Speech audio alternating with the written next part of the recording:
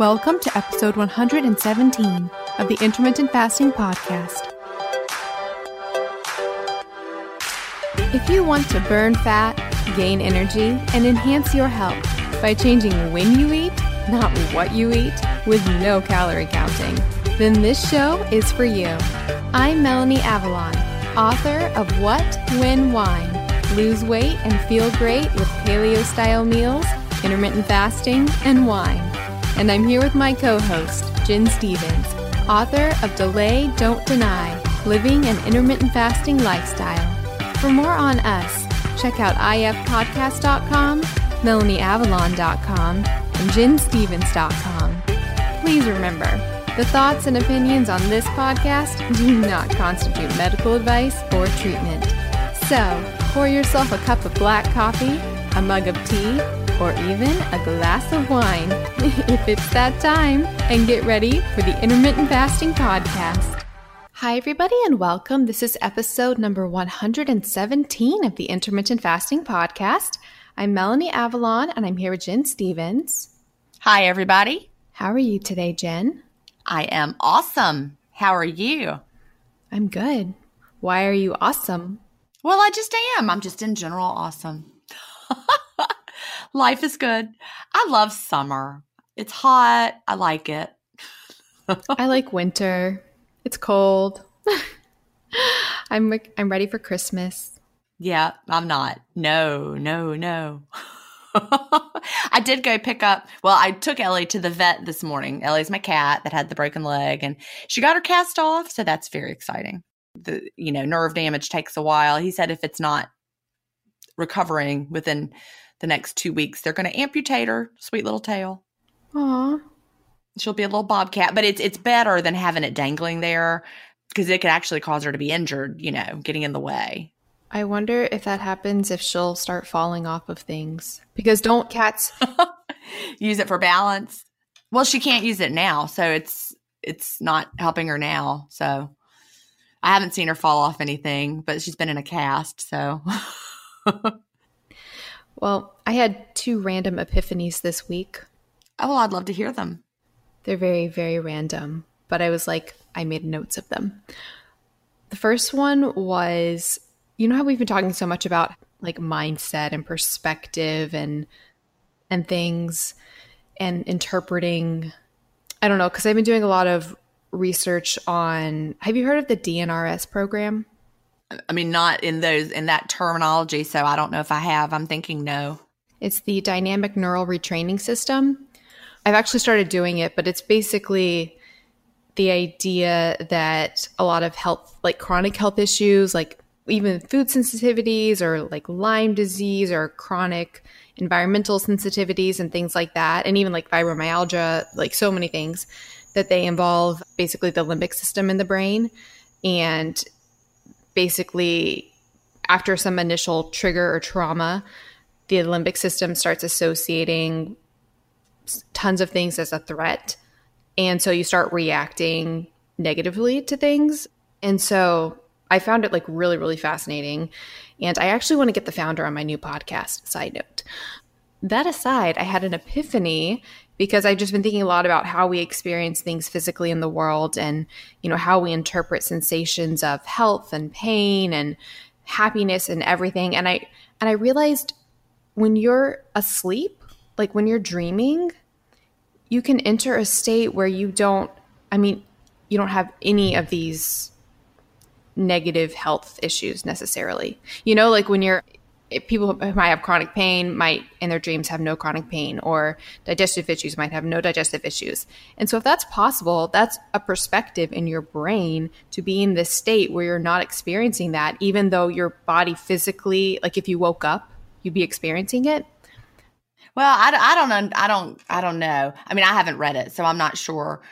I'm just saying my epiphany was that clearly we can have this state of being where we're not interpreting or experiencing a physical sensation from our body. And that happens when we're asleep. So I could see how that could happen while you were awake as well. So it's like using your brain, training your brain to not notice those sensations. Is that what it is? Well, like I said, this is not the same thing as the DNRS. I was just saying that was one of the things that spurred me to think about this. I've just been thinking a lot about how we interpret the physical sensations of our body and our health and everything, and how we can change that with our mindset. And then I think like a really good example of that is when you're dreaming, you can enter states where you don't experience these negative things. So clearly our brain can be in a state where we're not experiencing those. Does that make sense? I'm trying to wrap my head around it. I don't know. Dreaming, like lots of things in dreams are not real. So you're like somebody's dreaming they're eating food, for example, and they're experiencing all the sensations, but yet they're not really doing it. So I don't know. I'm not sure. It is interesting to contemplate. It is. Maybe I'm missing the point. That could be true. I just woke up and I was like, wow, in my dream last night, I didn't have any digestive issues. Like that wasn't even a thing in my dream. And so if my brain can be in a state where I'm experiencing things, but not even thinking about that or not even being aware of that, when I went to bed not feeling so well digestively. But then when I entered the dream, I didn't have any of that. So clearly your brain can stop listening to signals from your body for the better, I think. Yeah. Okay. I think I understand what you're saying. I'm just trying to motivate people to say that maybe we can reinterpret our reality to our benefit. I'm trying to come up with an analogy for it, and I got nothing. Okay. But that's all right. I did have one other epiphany. Oh, okay. Share it. If you're trying to do something really hard that you think you can never do, if you can do it once, it's kind of like doing it 1,000,000 times, because once you've done it once, you know you can do it, and then you can do it 1,000,000 times. So for like with fasting, maybe you think, oh, I could never, maybe somebody's doing a 16-8 pattern and they're like, I could never fast 24 hours. And that seems so hard. But for a lot of people, I think if they can do it once, then they know they can do it. And then it's like it opens the possibilities for doing it, indefinitely. So it's not like, it's so much motivation, because it's like, you're not just doing it once. In a way, you're doing it forever if you can just do it once. If you can do it once, you know you can do it. Yeah. I think it's true, because the fear of something is people not knowing if they can do it.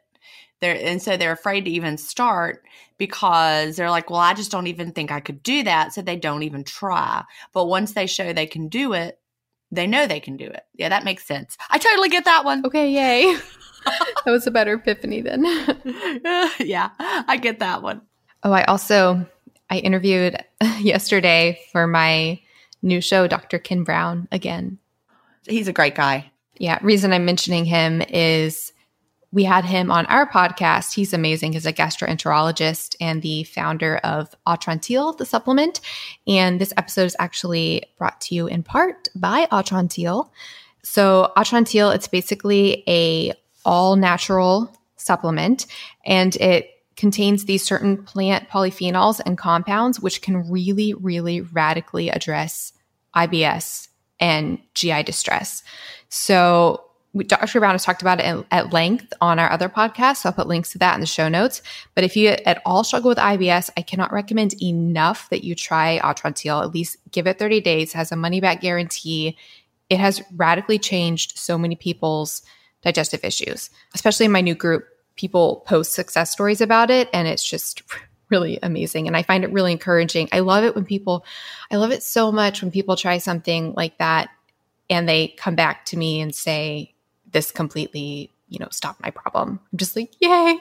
Yeah, it feels great, doesn't it? Yes, it feels amazing. And even if you don't have GI issues, it's actually a very supportive compound rich in polyphenols and just really good for digestive health in general. So you can check it out at lovemytummy.com/IFP. If you use the code IFP, you will get 10% off as well. So definitely check that out. We love Atrantil, money back guarantee. I love Dr. Brown. Shall we jump into everything for today? Yes. The first, we have some feedback from Anna Marie. And she says, first, thank you to you both for your wonderful podcast on IF. I truly enjoy listening to each episode and feel as if I'm gaining valuable information. Melanie, please don't ever stop your research and sharing the science with us all. I would love if you would write a book on IF, including all your research on specific topics. I'm old school. I still enjoy physical books. Okay, wait, I'm going to stop you right there. So I was hoping you would. I do have a book on this, Anne Marie. It's What, When, Wine. So it is a physical book and Kindle and audiobook, but it does have all of the research on IF. So definitely check that out. I'll put a link to that in the show notes. Yes.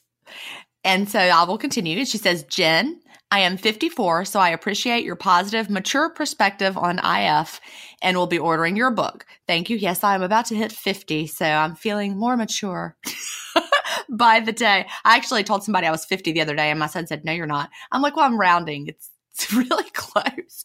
All right, back to Anne Marie.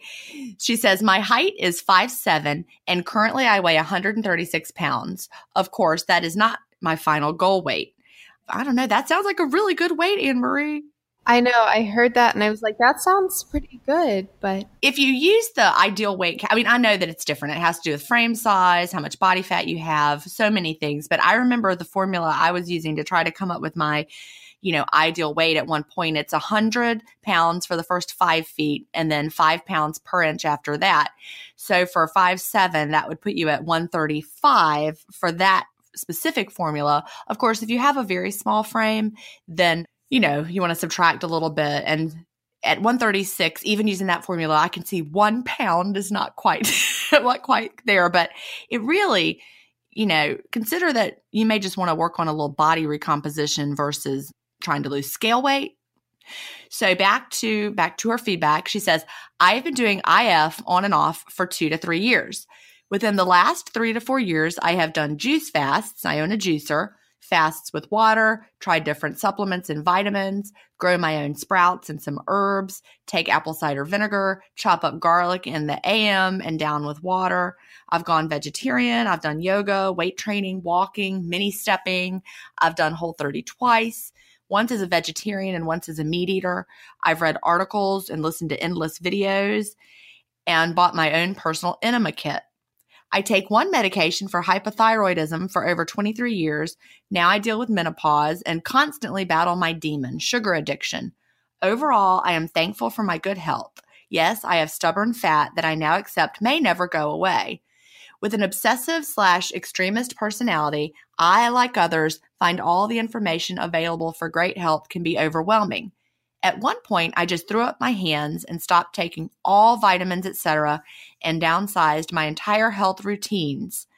I had to share with you that the biggest takeaway that I appreciate from listening to you both is every body is different, and one has to experiment to find out what works best for that individual. Please keep spreading that message. I don't really have a question currently, as any that I previously had you have already addressed. I wanted to share a little bit about myself so you could see that you have older listeners too. Keep on motivating us. I appreciate all your hard work. And again, thank you so much for your IF podcast. And Anne Marie, I do not think of 54 as an older listener. I just have to say that. All right, Melanie, what would you like to say? I agree. I love this email from Anne Marie. And I think, I really relate to it as far as trying all the things and having different things work at different times and having everything be, in a way, on the one hand, a constant battle to try to figure out what's best for you, but also just knowing that there are so many potential different routes to health and you can always try new things. And yeah, I found it really motivating and wonderful. And what are your thoughts, Jen? I want to just hit one topic that she mentions, and that's the stubborn fat that, quote, may never go away. I think we need to shift the way we look at our bodies and our, quote, stubborn fat and realize we're supposed to have certain levels of fat. As women especially, I know men do too, but women, we're supposed to hold fat differently. We're physically designed to do that.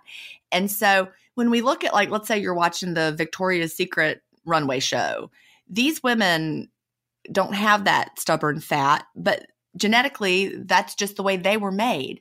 And so I might look at that and then look at myself and see, a little stomach flab, a little cellulite on my thighs, or a lot of stomach flab, I think we're supposed to be soft. We're supposed, in general, women are supposed to be soft. We're supposed to have softer bellies. We're supposed to have fat on our thighs. And we can get caught up in chasing this ideal form that really is on the extreme end of the way people actually look in real life. And then we can be unsatisfied with how we look because of that expectation that we think we could get there. But honestly, I don't think I could. I mean, I could continue, I could, do some extreme dieting, and I don't know what would happen with my body. I think it wouldn't be good for me, but I still don't think I would ever have that look. Does that make sense? Yeah, no, it does completely. I think that's something really, really good to point out. And I mean, I think it's almost an inescapable, I had a word for it. Well, I think it's just so prevalent right now in our culture when we see, all these magazines and things are filtered and people are airbrushed, and we're looking at this idea of perfection of what we're supposed to look like. And we think that if we just hit it hard in the gym and eat the right foods and find the magical thing, take the right supplements, that we're going to get that magical no fat or low body fat. And I just don't think that that's reality. And I think we have to just accept, even those fashion models, I'm sure, have areas they would consider to be trouble areas that they spend a lot of time obsessing over. And, they're like, got the rock hard abs. I'll never have those. I never have. And it's so sad that I do still look at my thighs sometimes and feel a little self-conscious about them. That's exactly what I was going to say, was that it's an unfortunate side effect of modern society today, just being surrounded by these airbrushed images. And I think everybody, I mean, not everybody, but many, many people suffer with insecurities about themselves, even ones that seemingly, look, quote, perfect in the Instagram photos or the runway pictures or the magazine photos. And it's really, really hard when we're constantly comparing ourselves to these perfect images that aren't even real. Right. And so then we think we have stubborn fat when really that's just how you're supposed to be. Like, I could look at myself and say, I've got all this stubborn fat that I, quote, can't lose. But I think that it's just, we're supposed to be a little soft. I don't know. This is a battle of my own too. So Anne-Marie, I'm speaking it because, like so many people, I struggle with it as well. And, I didn't even wear shorts from the time I was in, of course, when I was in college, we were wearing real puffy shorts. I mean, they were not attractive. The shorts of the 80s, Melanie, it's lucky that you missed it. Although I think they're kind of coming back, these puffy clothes. They were not flattering. We didn't look good in them. They were pleated, puffy, and not the least bit flattering for our bodies. But they were also would come right down to the knee. And other than shorts like that, I didn't wear shorts for my entire adult life because I didn't like the way my legs looked. And it wasn't until the past few years that I'm like, you know what? I don't even care. I don't care if you don't like the way my legs look away. I'm going to wear the shorts, and I'm not wearing the long ones. I'm wearing the 4-inch shorts, and yes, I've still got cellulite. I also think it's really interesting how at different times in our lives we may fixate on different parts of our body. And I think that's really telling too, because I struggle with all of this body image. You have no idea, it's so bad. But that's one of the things I'll think about is I'll fixate on things now that I didn't fixate on growing up. And it's like, why at one point are you looking at, one thing here and then one thing there when, that's why I'm just trying to constantly move towards the overall acceptance. And I really honestly think that the true beauty comes from within. Yeah. And confidence. Definitely agree. And accepting, I was on the beach, a few weeks ago, and I watched a lady walk down the beach, and she was probably somebody's great grandma, and she had great grandma legs, and she was owning it in that bathing suit and walking confidently down the beach. I mean, my legs are like almost 50, like I said, and you get saggier as you get older. It just happens, and it's just a feature of getting older. And I want to be that great grandma, in however many years, 40 years from now, when I'm walking down the beach, I'm just gonna walk down the beach in my bathing suit. I think that's wonderful. I hope I'm right there with you. Yeah. So I remember admiring her and thinking, she's just walking down the beach. And I'm like, sitting here putting on my little wrap and she doesn't care. And that's what I want to be. I don't want to care. I don't want to worry about it. And like I said, I'm still a work in process. And I think a lot of people understand that. I am now wearing the shorts. I'm wearing the bathing suit, but I'm still sometimes think about it, but less than I used to. Yeah. But I really enjoyed this question. So thank you, Anne-Marie. And we're all just going to keep being works in progress. All right. So our next question comes from Amanda, and the subject is fast or fuel for a big physical event. Amanda says, "Hi guys, love your podcast. I haven't quite caught up yet, and I've heard you talk about fuel for exercise a lot, so forgive me if you've covered this. I've been fasting for about a month. I change it up every day. Sometimes 16-8, sometimes one meal a day, depending on how I'm feeling. In a few weeks, I have a mountain climb coming up, a few days of hiking and camping on a mountain. This is a lot of physical exertion compared to my usual daily activities. I was running, but have slowed down on that since I started IF.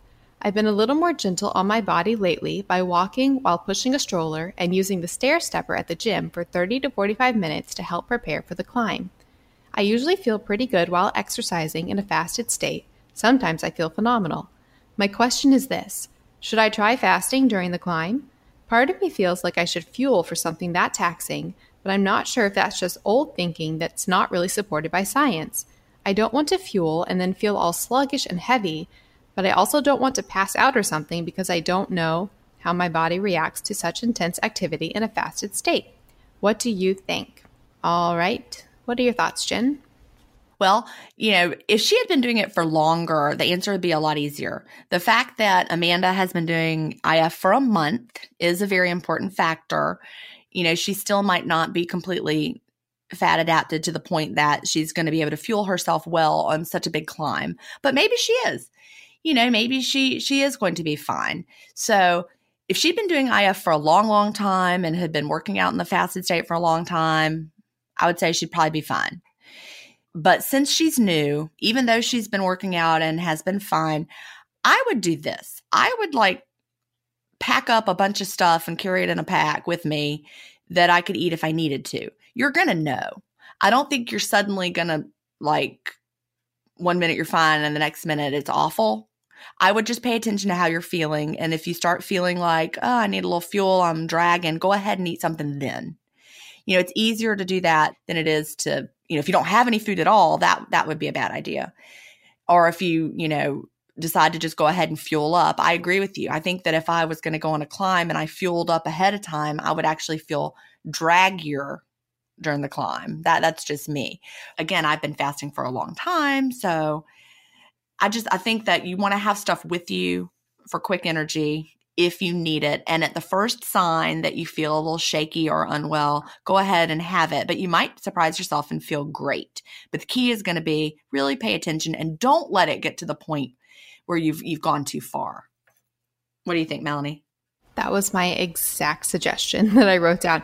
Yeah, basically, I don't see any reason. I don't this is something else to keep working on, being in the moment and not having unnecessary anticipatory fear about things, but instead just dealing with things in the moment. So I don't see the benefit in anticipating that you're going to not be fueled enough. I would say go to it,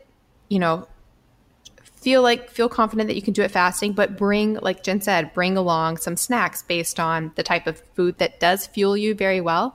So I don't know what type of diet you're following. So if you're doing, if you do well on more ketogenic type approaches, maybe you want to bring along, some nuts or an avocado or something like that. If you do well on, more carbs, you could bring fruit or, the type of food that will provide good energy for you in that moment. I think that's important. The quote, snack food that works for you for quick energy. Bring it along. And like Jen said, I don't think you're going to be completely fine and then pass out. There's probably going to be a transition there. So if the moment comes, you can have the snack if you need it. Also, you might want to bring along electrolyte type water or some sort of drink like that, because that could also play a part. I recently just ordered, because Rob Wolf keeps talking about it on his podcast, the the LMNT, Element Recharge. Have you heard of it, Jen? I have not, because I don't listen to podcasts. Sorry. Yeah. I only hear of things if people ask about them in the group repeatedly, because that's basically what I do all day long is answer questions in the group. I don't know if it's actually his company. I mean, it's either his company or he's very strongly affiliated with it. It's an electrolyte drink, and apparently people are swearing by it. So I actually ordered it because they have one that is completely unflavored. So it'd be great for the fast. It's basically just magnesium, potassium, and then like the right sodium ratios. And it's also for people on ketogenic diets. But that might be something that you could look into. So I'll put a link to that in the show notes. Awesome. All right. Ready for our next one? This is from Peggy, and the subject is fasting and IV therapy. She says, "Hi, ladies. I love your podcast and have learned a great deal. I look forward to it each week and stalk your respective Facebook pages. I do IV therapy for overall health and anti-aging benefits. I generally do the Myers cocktail, but will also add glutathione. Is that how you say it? Glutathione. Sometimes. What's your thoughts on doing this during my fasting window? Will it impact my fast? Thanks in advance and look forward to your response, Peggy." Yes, so love this question from Peggy. Interesting question. We have not received this before. But so I love IV therapy. I've done a lot of intravenous glutathione. I need to find a place now that I'm in Atlanta to start doing it again, because it was wonderful for me when I was doing it in LA. The Myers cocktails, that's usually like B vitamins and things like that.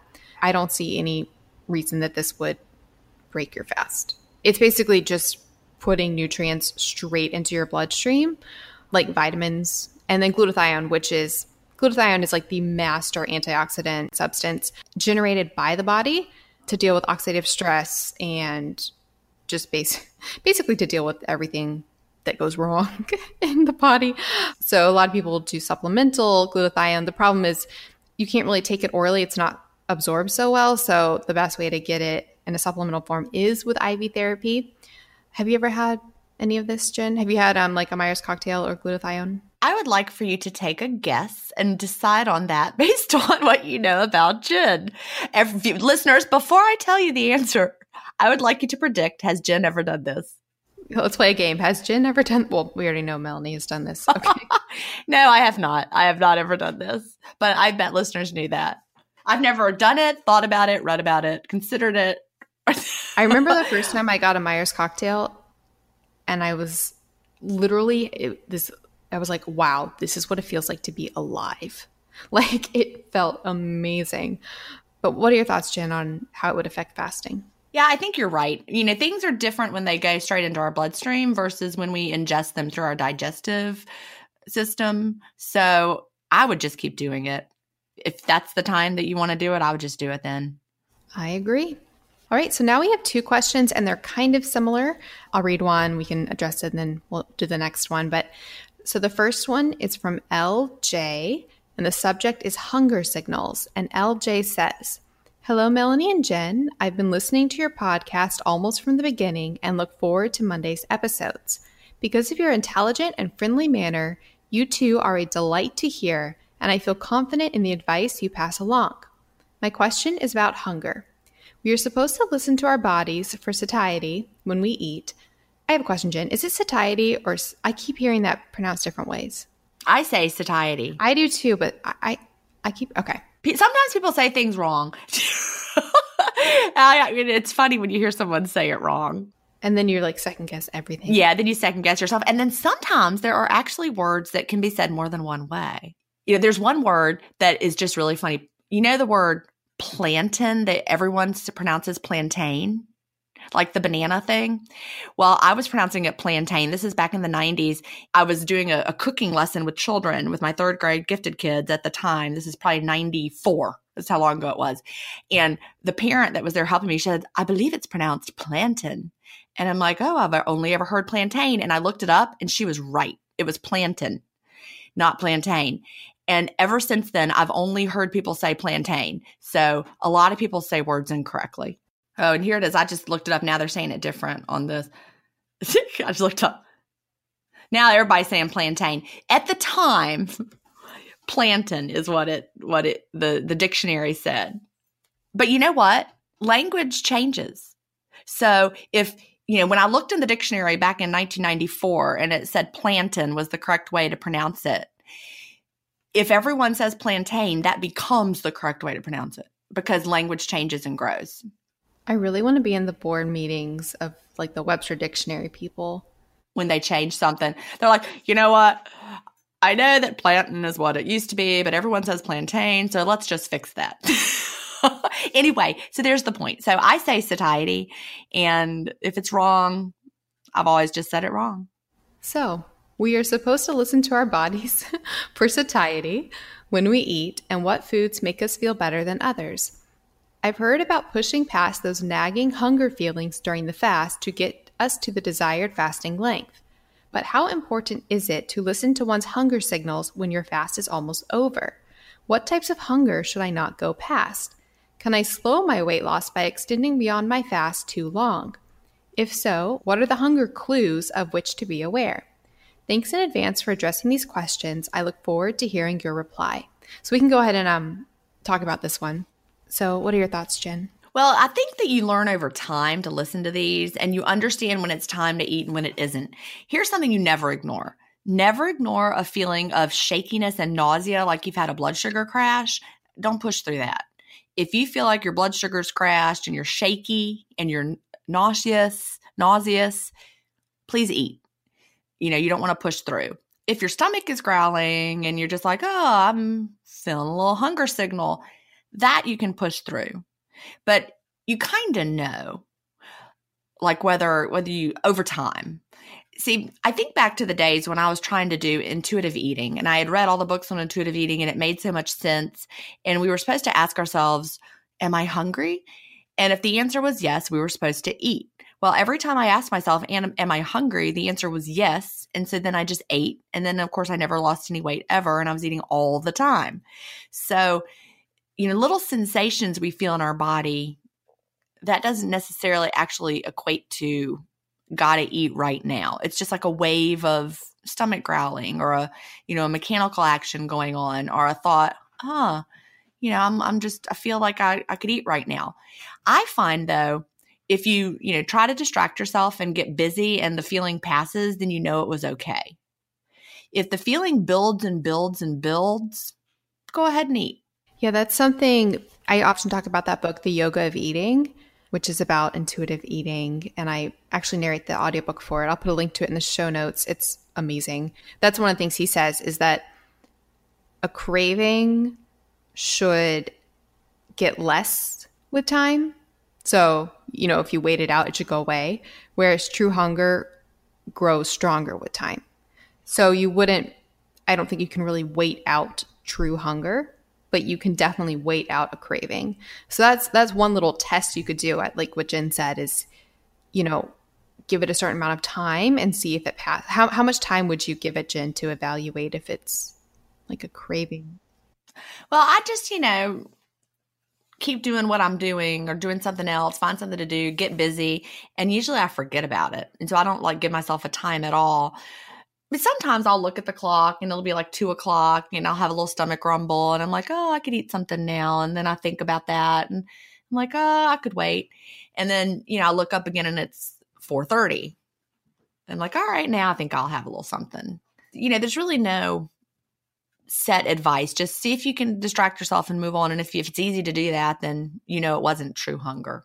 It's very complicated and nuanced just because of our modern society and most people's present states of weight.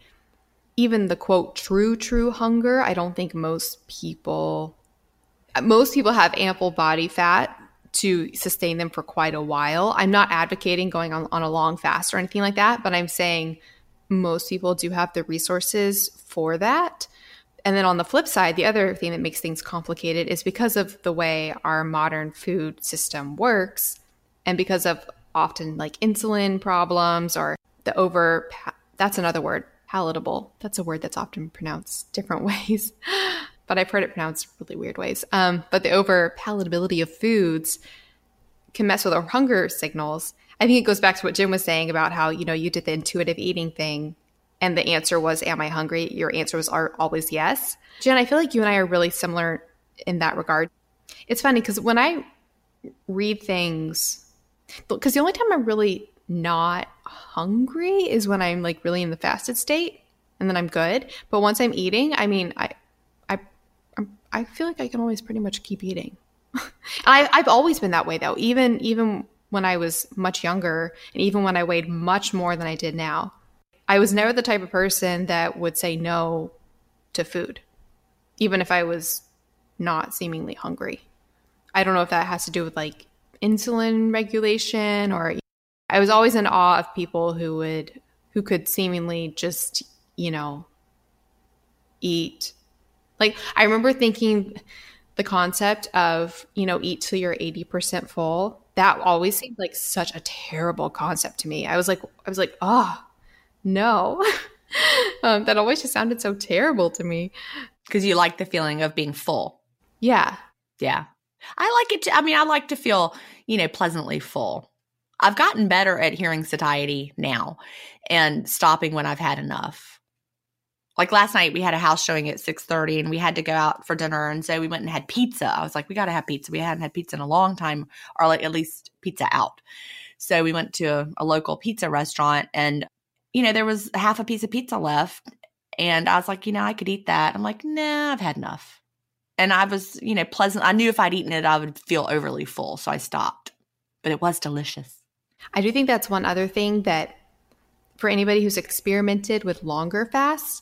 Jen, have you ever experimented with a longer fast? I have, back, in the day, back when I was still in the trying to lose weight phase.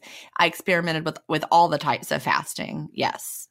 I do think that's one of the things, like a beneficial mindset or mentality shift that you can learn from a longer fast, if it's something that, could fit into your lifestyle and your personal health situation, is how you do become aware of what they call the waves of hunger. It makes it more clear what's hunger and what's appetite and what's a wave and what's real, if that makes sense. I do think we start to feel it and figure it out, but it takes a long time. Yeah, I agree. Did you want to address her other questions? Oh, yeah. She asked if she could slow weight loss by extending her fast too long. And yeah, I do think so. But don't let that scare you, what I just said, because there's a point where if you keep fasting, then your body's going to slow back down. I was just, rereading that study. I can't remember what year it was from, but where they followed the volunteers who fasted for 72 hours. So they studied these people and they tested them at, I think, 12 hours and then at 36 hours and then along the way and all the way up to 72 hours. And they found, for example, their metabolic rate at 12 hours, was a certain thing. And then at 36 hours, it was higher than it had been at 12 hours.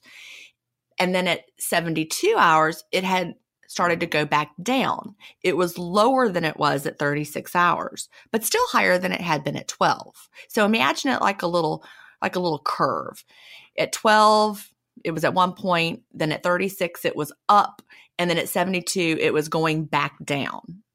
So even though it was still higher than it was at 12, the fact that it was going back down shows me that, hey, metabolic rate does start to go down when you're fasting longer.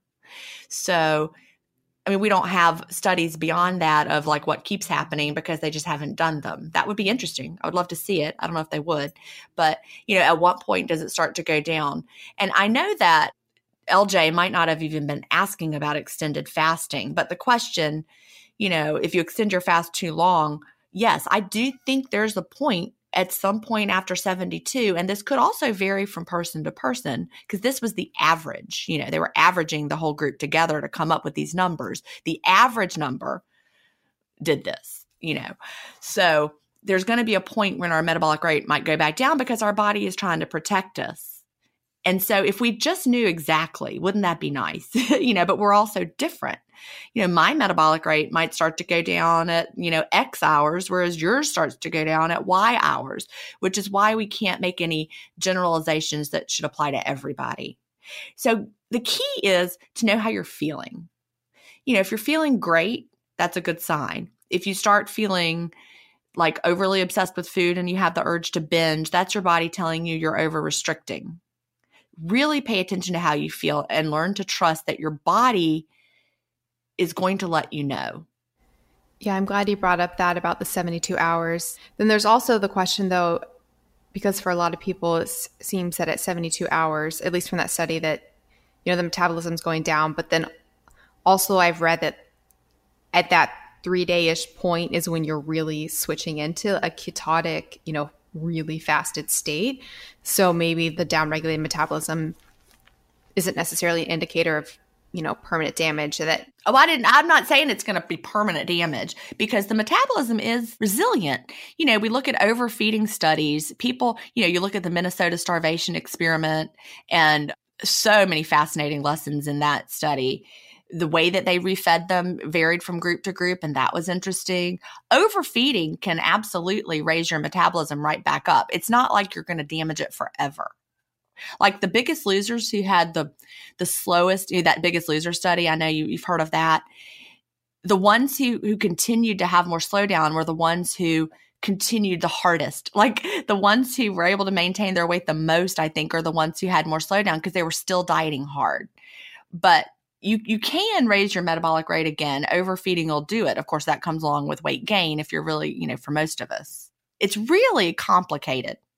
And then I will not go into this tangent again, but there's also the difference in overfeeding on metabolism boosting foods versus metabolism slowing foods, like polyunsaturated fats. So yeah, food quality does matter. It's so many factors. Well, I'm not saying. I'm saying people might see certain foods as high quality, but they might actually hinder the metabolism, whereas other substrates, you know, might not. So it's very complicated and very individual. It is so much, and we just don't have. You know, wouldn't it be nice if it worked like, you know, a mathematical formula, and we could say, here at this point you should do this, and then do that, and this is the exact thing to do. But because we're all so different, that's not the way it works. Like I've said before, somebody could follow me around, consume exactly what I do when I eat it, and have completely different results than me. Yep.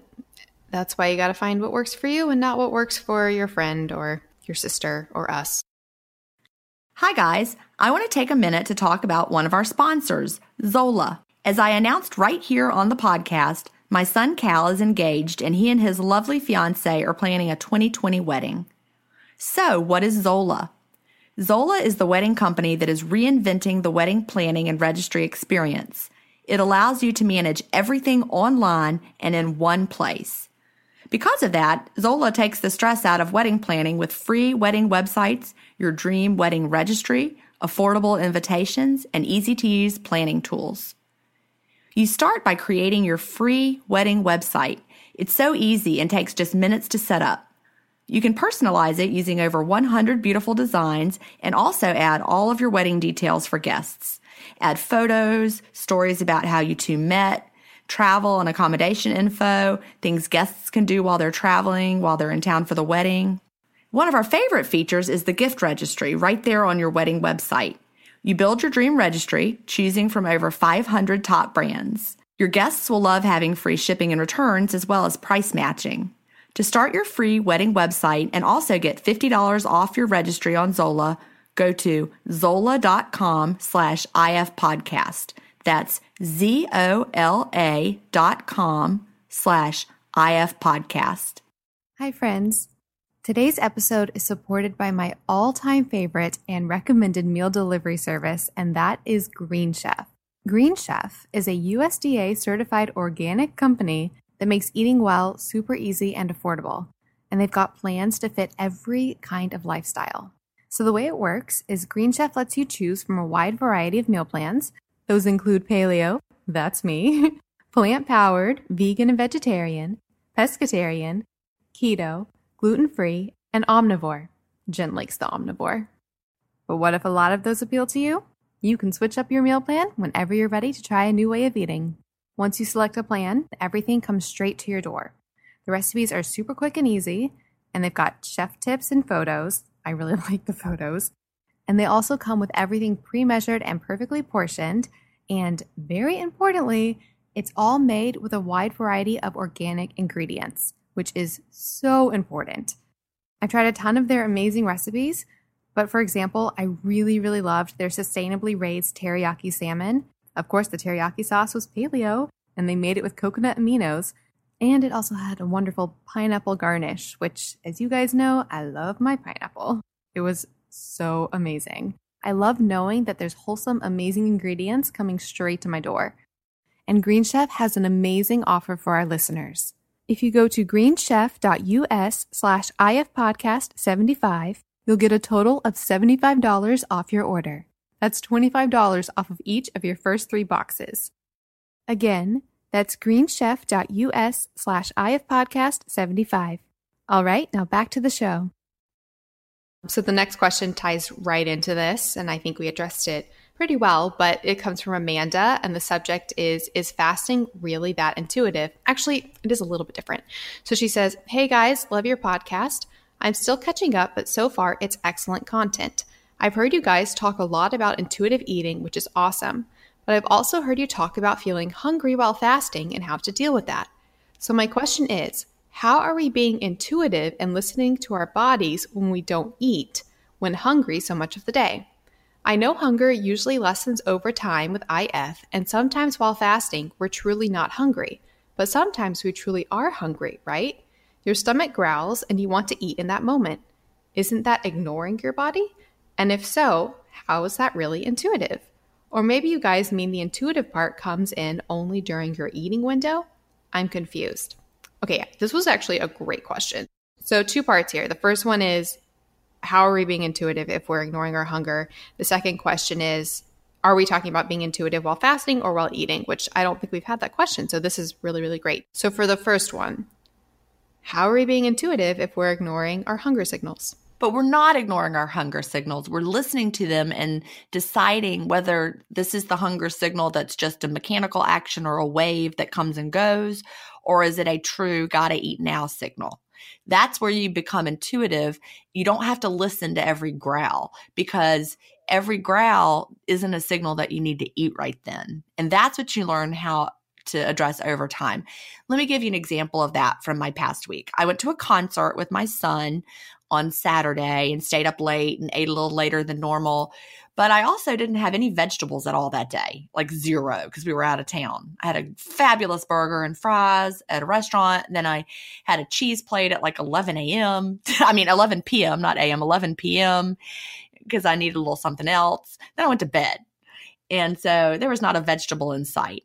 And a couple days before that, I hadn't really had a lot of vegetables in my meal. And then the very next day, I was hungrier than normal, midday. And I started eyeing this spinach that I had in the fridge, and it was part of this gnocchi meal. It was like spinach and gnocchi and tomatoes. And I was like, I need to eat that right now. So I made myself lunch.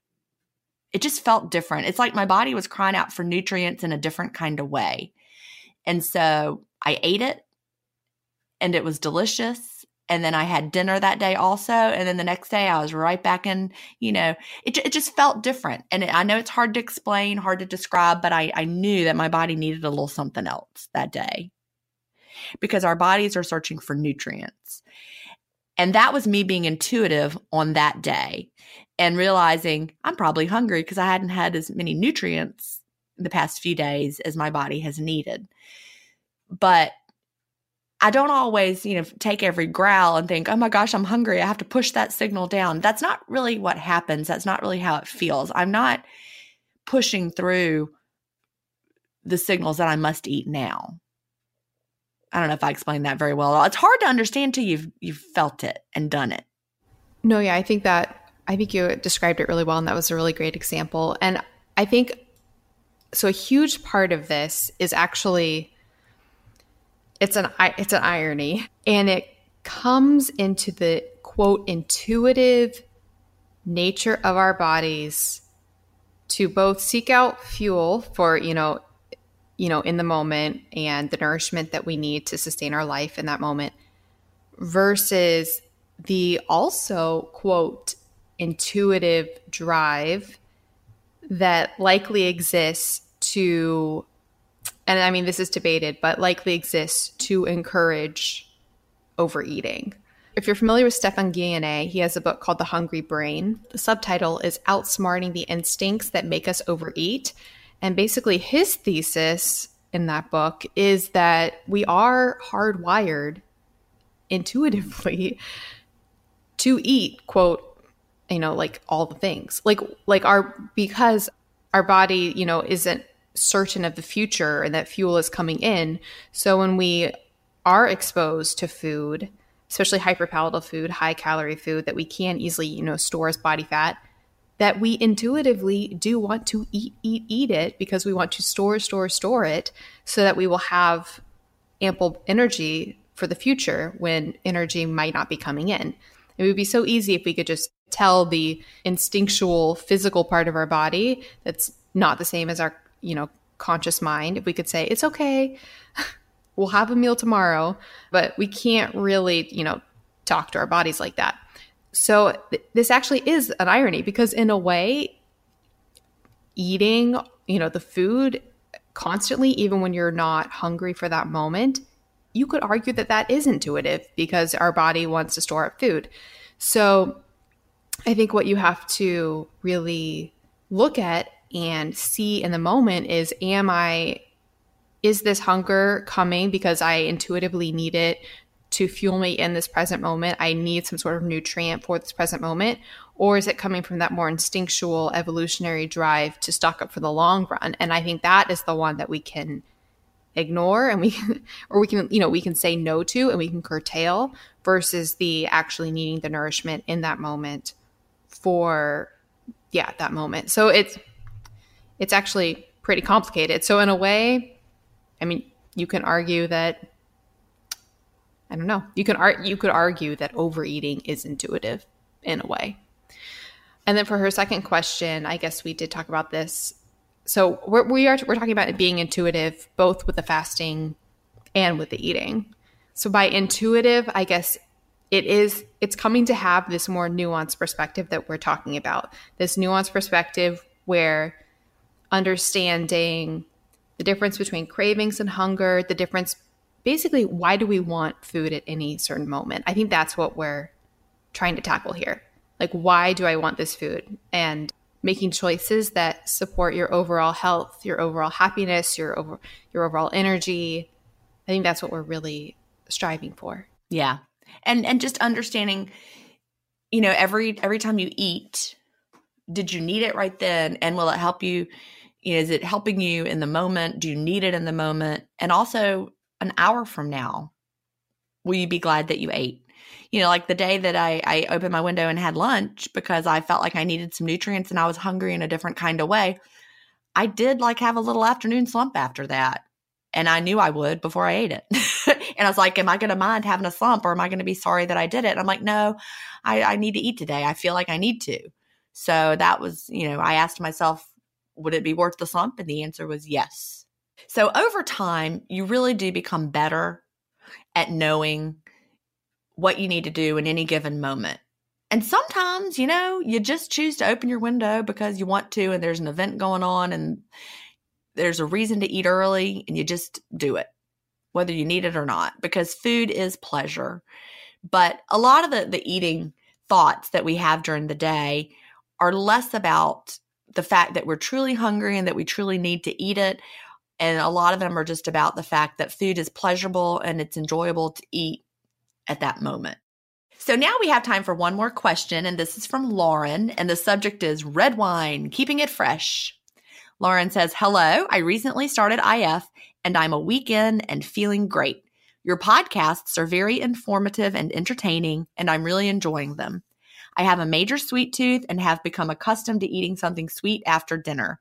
Even with IF, I find that I still want some kind of little dessert after my dinner. Me too, Lauren.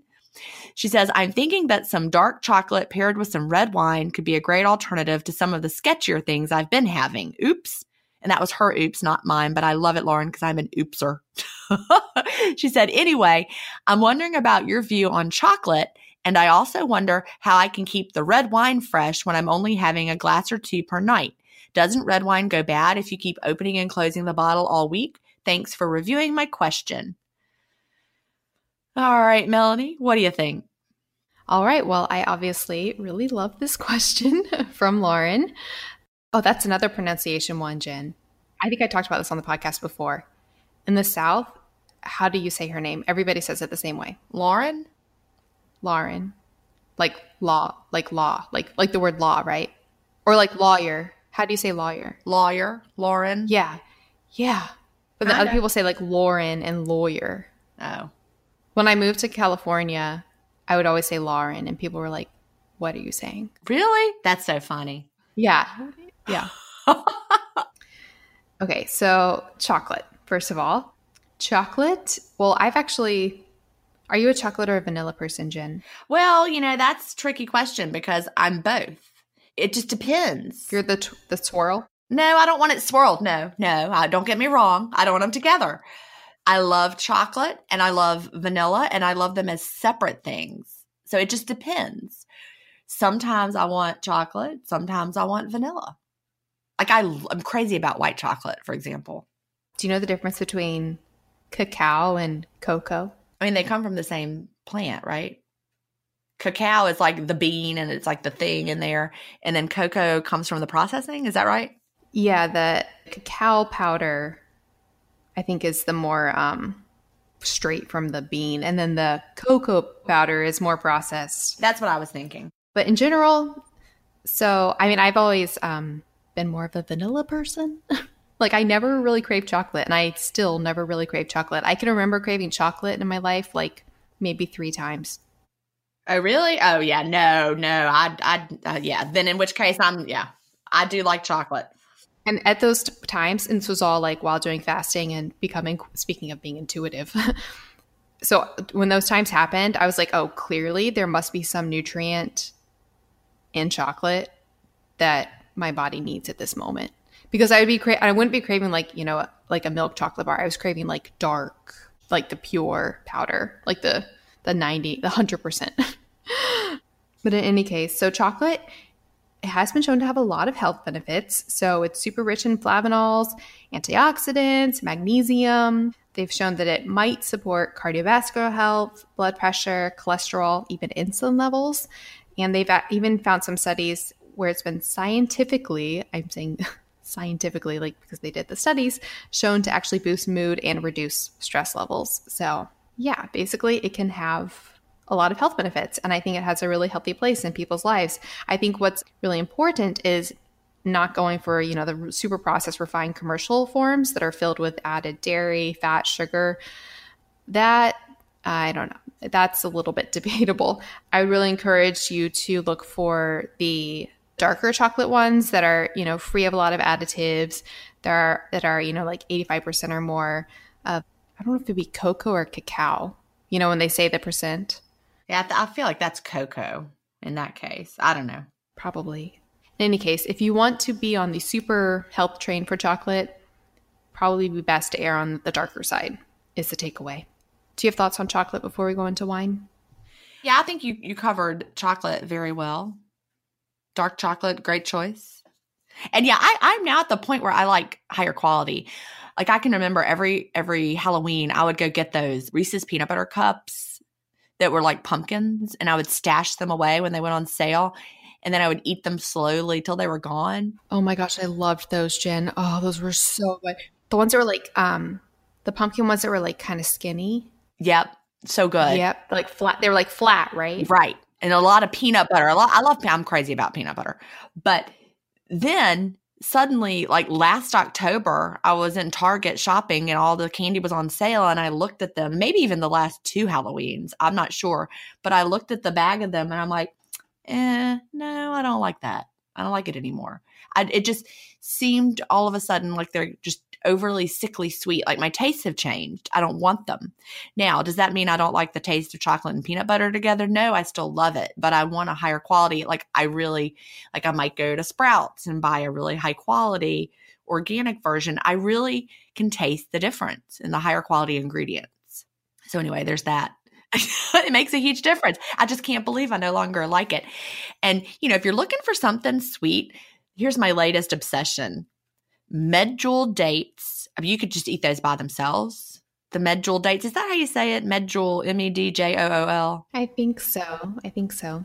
Well, I am obsessed with medjool dates because they are like nature's candy. And every night I'm eating a few at the end of my window, it seems like. And they're great with goat cheese or cream cheese. But my favorite way to have them recently is I might just have like 3 or 4 and I'll put a little peanut butter on them.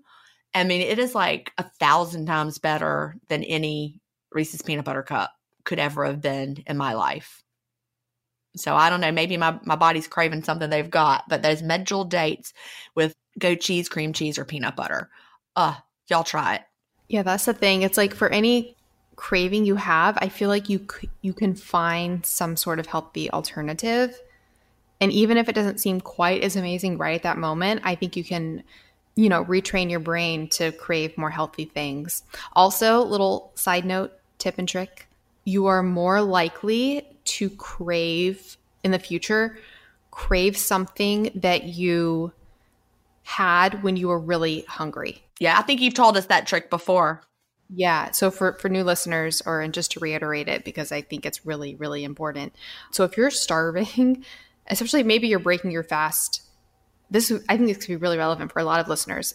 So that moment when you're breaking your fast, especially if you're really hungry, don't at that moment, if there's a food that you're trying to cut out of your life for whatever reason, do not have that food at that moment that you're breaking your fast, that you're really hungry, because your brain will start to really crave that even more and associate that with, oh, this is the thing that I need.